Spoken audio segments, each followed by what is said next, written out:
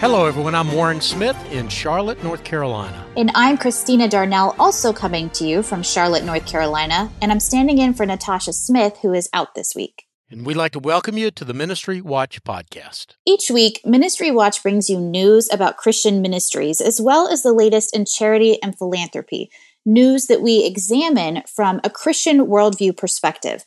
And our goal is to help us become better stewards of the resources that God has entrusted to us. On today's program, Bethany Christian Services caves in to LGBTQ activists, and the Boy Scouts make an offer to deal with tens of thousands of sexual abuse cases. But victims say the offer is not nearly good enough. We begin today with news from the Masters University, the California college founded by John MacArthur. Sam Horn has resigned as president of the Masters University and the Masters Seminary after just a year in that position. I know there's been a lot of controversy surrounding John MacArthur this year, Warren. Did the announcement give a reason for the departure? No, in fact, it didn't. The announcement gave no reason for Horn's departure, except to say that it has been one of the most challenging years in higher education ever, and we're grateful for our entire leadership team during this unprecedented time. The board had unanimously elected Horn, who is also an alumnus of the university's undergraduate and graduate school and seminary, as its ninth president back in February of 2020. Again, as I said, just a little over a year ago. The board said in a statement that it would appoint an interim president in the coming days and begin a search for a permanent replacement. Now, during his tenure, Horn had led the university back into good standing with the accrediting organization called the Western Association of Schools and Colleges, which had placed the Masters University on probation back in 2018. He also guided the reopening of the school after a COVID-driven campus closure. Warren, our next story is one that you have been following for years, and that is the story of the Boy Scouts of America and its attempts to resolve sexual abuse cases. So what's the latest? Well, the Boy Scouts of America, the BSA, has proposed setting up a trust of approximately $300 million to both evaluate and then ultimately settle sexual abuse claims. The trust would draw on assets owned by the BSA, by the local councils around the country, and also a collection of Norman Rockwell paintings that the Boy Scouts has owned for years. The trust would make payments to the approximately 85,000 people who have so far claimed abuse by Scout leaders. Do you think that the Boy Scouts offer will be accepted? Well, no, I don't. In fact, the lawyers for the victims have already said that $300 million is not going to be nearly enough money. But these sorts of structures have become popular in recent years when organizations face massive legal liabilities. We saw it, for example, in the tobacco industry and with companies associated with the opioid crisis. And the way it works is that first the organization, in this case the Boy Scouts, declares Chapter 11 bankruptcy, which allows it to keep operating, but also, at least for a time, keeps these lawsuits at bay. But as I said, it's only temporary. The Boy Scouts did that last year, and now they've got to take action. That's the reason that they made this offer that they did. The Scouts want to set up a trust that will ultimately pay the victims. It's a way for all the victims to get something, but it also shields the Boy Scouts from lawsuit after lawsuit after lawsuit until all the money is gone. And when that happens, and it very easily could in this case, the victims at the front of the line could end up getting a lot of money, but the ones at the back of the line end up with nothing. So the lawyers for the victims are not challenging the process, but they're saying the Scouts need to put a lot more money in the trust fund. Is that possible? Well, it is, though, of course, there is a limit. I'm not exactly sure where it is. The current bankruptcy exit plan would be funded, again, as I said, by the sale of the Boy Scouts' iconic Norman Rockwell paintings and the sale of other assets, plus the insurance proceeds. It's hard to know exactly how much all of that will be worth because these Norman Rockwell paintings, for example, have never gone on sale. They're sometimes listed as priceless, though, of course, they probably do have some some economic value. So it's hard to know exactly what the net worth of the Boy Scouts is if it liquidated everything. It's likely, though, to be somewhere around or maybe slightly in excess of $1.5 billion, but to get to that number, they'd have to sell the Scouts' two high adventure bases, one Philmont Scout Ranch in New Mexico, and the other one is the Bechtel Summit, which is in West Virginia. They've owned Philmont since the 1940s, and that would be another huge blow to the organization, since Philmont is one of the few assets of the Boy Scouts that's actually making money these days. Warren, our next story is another one that has been unfolding for years, and there's been a new development this week. Yeah, Bethany Christian Services, the country's largest Protestant adoption and foster care agency, will begin allowing LGBTQ couples to foster and adopt through their agency. Bethany is based in Grand Rapids, Michigan. It's got offices in 32 states. It announced the change in an email to employees on Monday of this week. Its board of directors approved the policy change back in January after nearly a decade of internal discussion. And when I said this story has been unfolding for years, part of what I mean is that, in fact, Bethany has already been working with LGBTQ families in about 12 states. Yeah, that's right. A spokesman for the organization, in fact, said that this new decision simply implements consistent, inclusive practices for LGBTQ families across our organizations. But a lot of evangelicals who have been supporting the ministry over the years, in fact, in some cases all the way back into the 60s and 50s and even earlier, saw this move as a defeat and a serious compromise of the organization's historic Christian principles. The beginning of the cave-in by Bethany came in 2018 when the city of Philadelphia suspended contracts with Bethany for a period of time. The agency at that time decided to change its policy in Philadelphia and open services to LGBTQ couples. And then, of course, others have followed suit. And now we have this national decision. Well, let's take a look at one more story before we go to break. It's a story that involves the tragic fall of an iconic Southern Baptist leader. Yeah, that's right. And that leader's name is Paul Pressler. A state appeals court in Texas ruled last week that a sexual abuse lawsuit against Paul Pressler could go forward. And I should say that this is a dramatic turn of events for a man who is now 90 years old, but was once a judge and an influential Southern Baptist leader who, in fact, was kind of an indispensable force back in the 70s and 80s whenever the conservatives tried to take back the organization from moderates and liberals. This was a battle that went on for nearly 20 years. Now, the victim in this particular case, Gerald Dwayne Rollins, met Pressler in a Bible study when he was just 14 years old. Back during that heyday, it was about in the late 70s and early 80s, and he has accused the Southern Baptist legend of sexually abusing him not just a few times, but over a period of many years, including an alleged rape in 1980. The alleged abuse continued, in fact, until Rollins was in his 30s, according to the lawsuit. I should add, in a spirit of fairness, that Paul Pressler has denied any wrongdoing in the matter.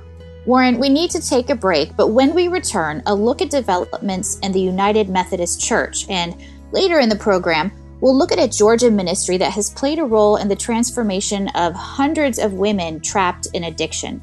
I'm Christina Darnell, along with my co-host Warren Smith, and we'll be back after this short break. Hello, everyone. I'm Brittany with Save the Storks. Save the Storks is a pro-life ministry passionate about inspiring the world to reimagine the pro-life movement by serving and valuing every life. Save the Storks partners with pregnancy centers all across the U.S. to own and operate a stork bus to offer free ultrasounds and pregnancy tests to women in unplanned pregnancies. Stork buses park near college campuses, abortion clinics, shopping centers, and serve rural communities that lack medical care. Save the Storks is pleased to be the sponsor of the Ministry Watch podcast. For more information about our life-saving organization and how we partner with pregnancy resource centers around the country, go to SaveTheStorks.com. That's SaveTheStorks.com.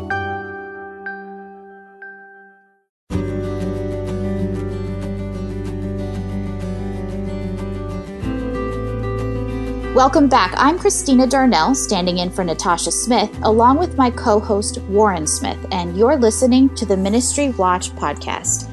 Let's continue with an update from the United Methodists. Yeah, the conservative United Methodists have chosen a name for the denomination that they plan to form if a proposal to split the United Methodists is successful. That new name will be the Global Methodist Church.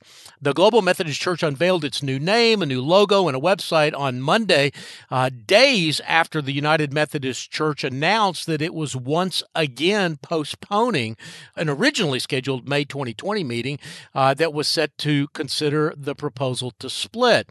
That puts the likely launch of the planned denomination at least a year and a half away. The United Methodist Church's General Conference, its global decision-making body, is now scheduled to meet between August 29th and September 6th of 2022 at the Minneapolis Convention Center in Minneapolis. Delegates are expected to take up the proposal to split the denomination. It's called the Protocol of Reconciliation and Grace through Separation.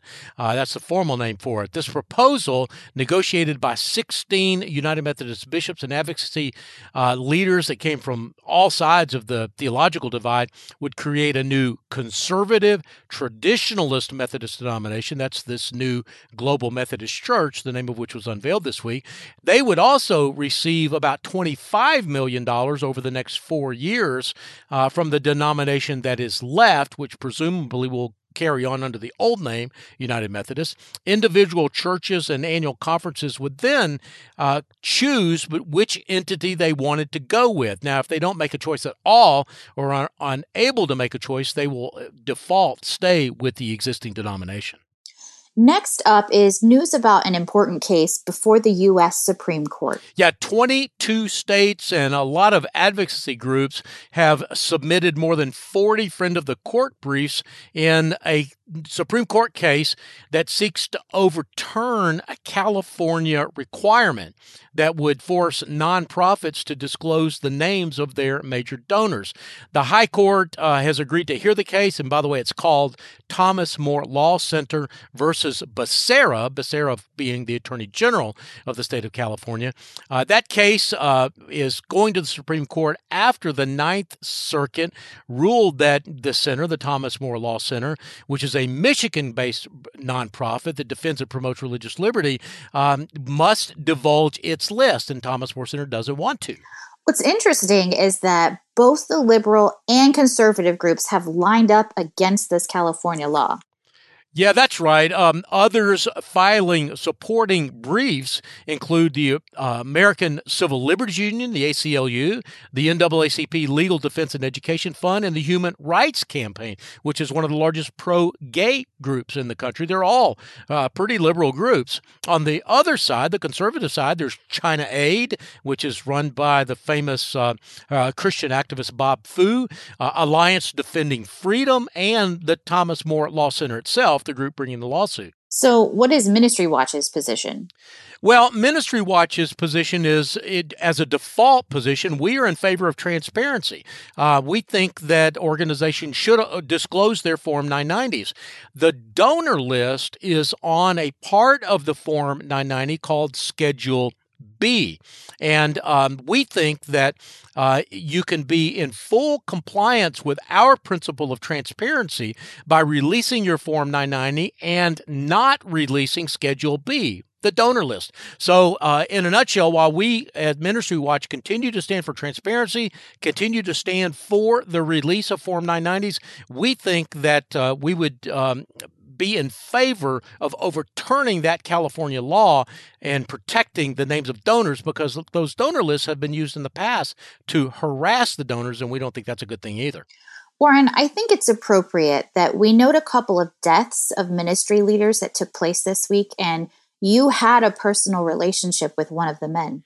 Yeah, that's right. And that was Larry Crabb. Larry Crabb died this week at his home right here in Charlotte. He was 77 years old. Larry Crabb had written more than 25 books on psychology, Christian discipleship, and faith formation. Two of those books, which he published early in his career in the 1970s, were called Basic Principles of Biblical Counseling and Effective Biblical Counseling. Those two books established Larry Crabb as a national figure in the world of Christian counseling. Larry Crabb's latest book, which was published just last year, was appropriately titled Waiting for Heaven. And in fact, it was that book, Christina, that gave me the opportunity to sit down with Larry Crabb, a guy that I'd been wanting to interview for years, both to talk about his book, but also to talk about his life and his career, a career that spanned more than half a century. Some of our listeners here at Ministry Watch may not know that I have another podcast that I do every week. It's for World Magazine. It's called Listening In, and we aired that interview with Larry Crabb last September, and I really recommend that you check it out. It's a powerful conversation about a man who was at the end and of his life, had the end in mind, and we now know finished his earthly journey most well. And the other man we're remembering this week is John Baker. Yeah, John Baker, I did not know, but I knew of his work. He founded Celebrate Recovery and the whole Celebrate Recovery movement. The ministry grew out of a letter that Baker wrote to Pastor Rick Warren, informing Rick Warren of Baker's experience in Alcoholics Anonymous. That program, which was founded by Christians, I'm talking about AA, had some spiritual aspects, but it was not explicitly religious. Baker proposed to Rick Warren starting a group that combined the insights of AA with explicitly Christian teaching. We mentioned John Baker last week on the program, but this week we feature a longer article on the website that includes Rick Warren's tribute to Baker, and I do commend that article to you as well.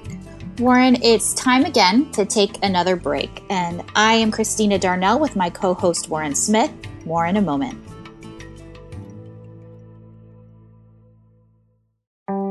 Hello, everyone. I'm Brittany with Save the Storks. Save the Storks is a pro-life ministry passionate about inspiring the world to reimagine the pro-life movement by serving and valuing every life. Save the Storks partners with pregnancy centers all across the U.S. to own and operate a stork bus to offer free ultrasounds and pregnancy tests to women in unplanned pregnancies. Stork buses park near college campuses, abortion clinics, shopping centers, and serve rural communities that lack medical care. Save the Storks is pleased to be the sponsor of the Ministry Watch podcast. For more information about our life-saving organization and how we partner with pregnancy resource centers around the country, go to SaveTheStorks.com. That's SaveTheStorks.com.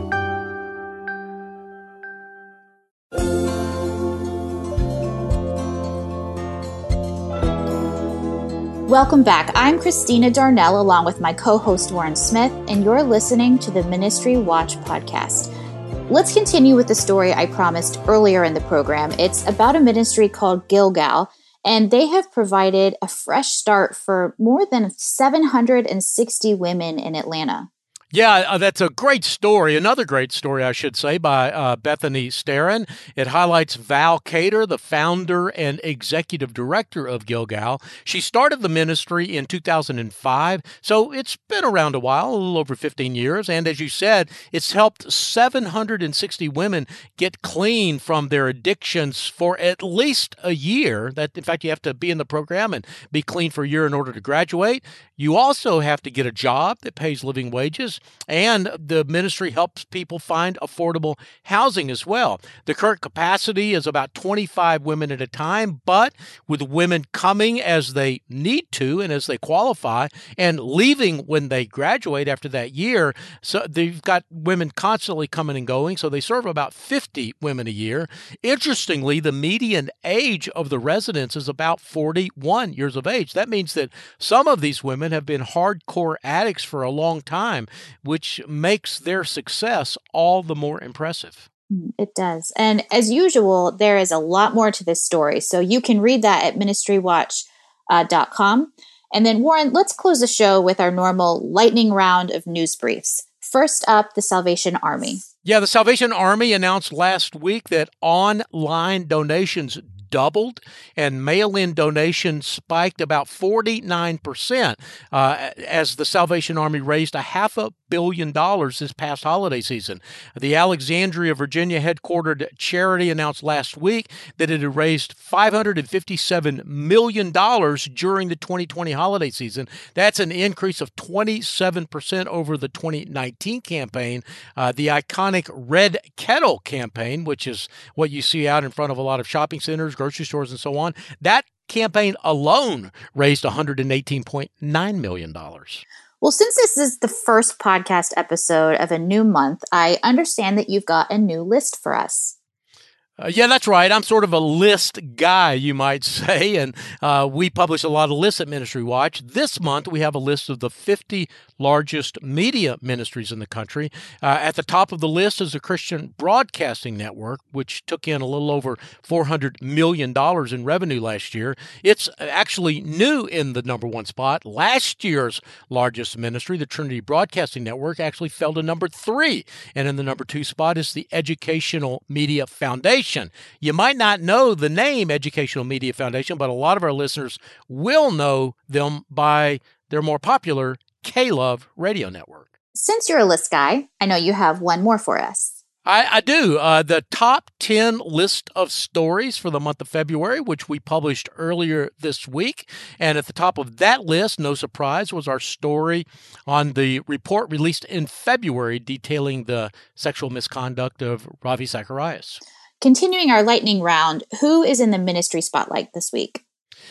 Well, Rod Pitzer is profiling Convoy of Hope, which is a relatively new ministry to now be so large.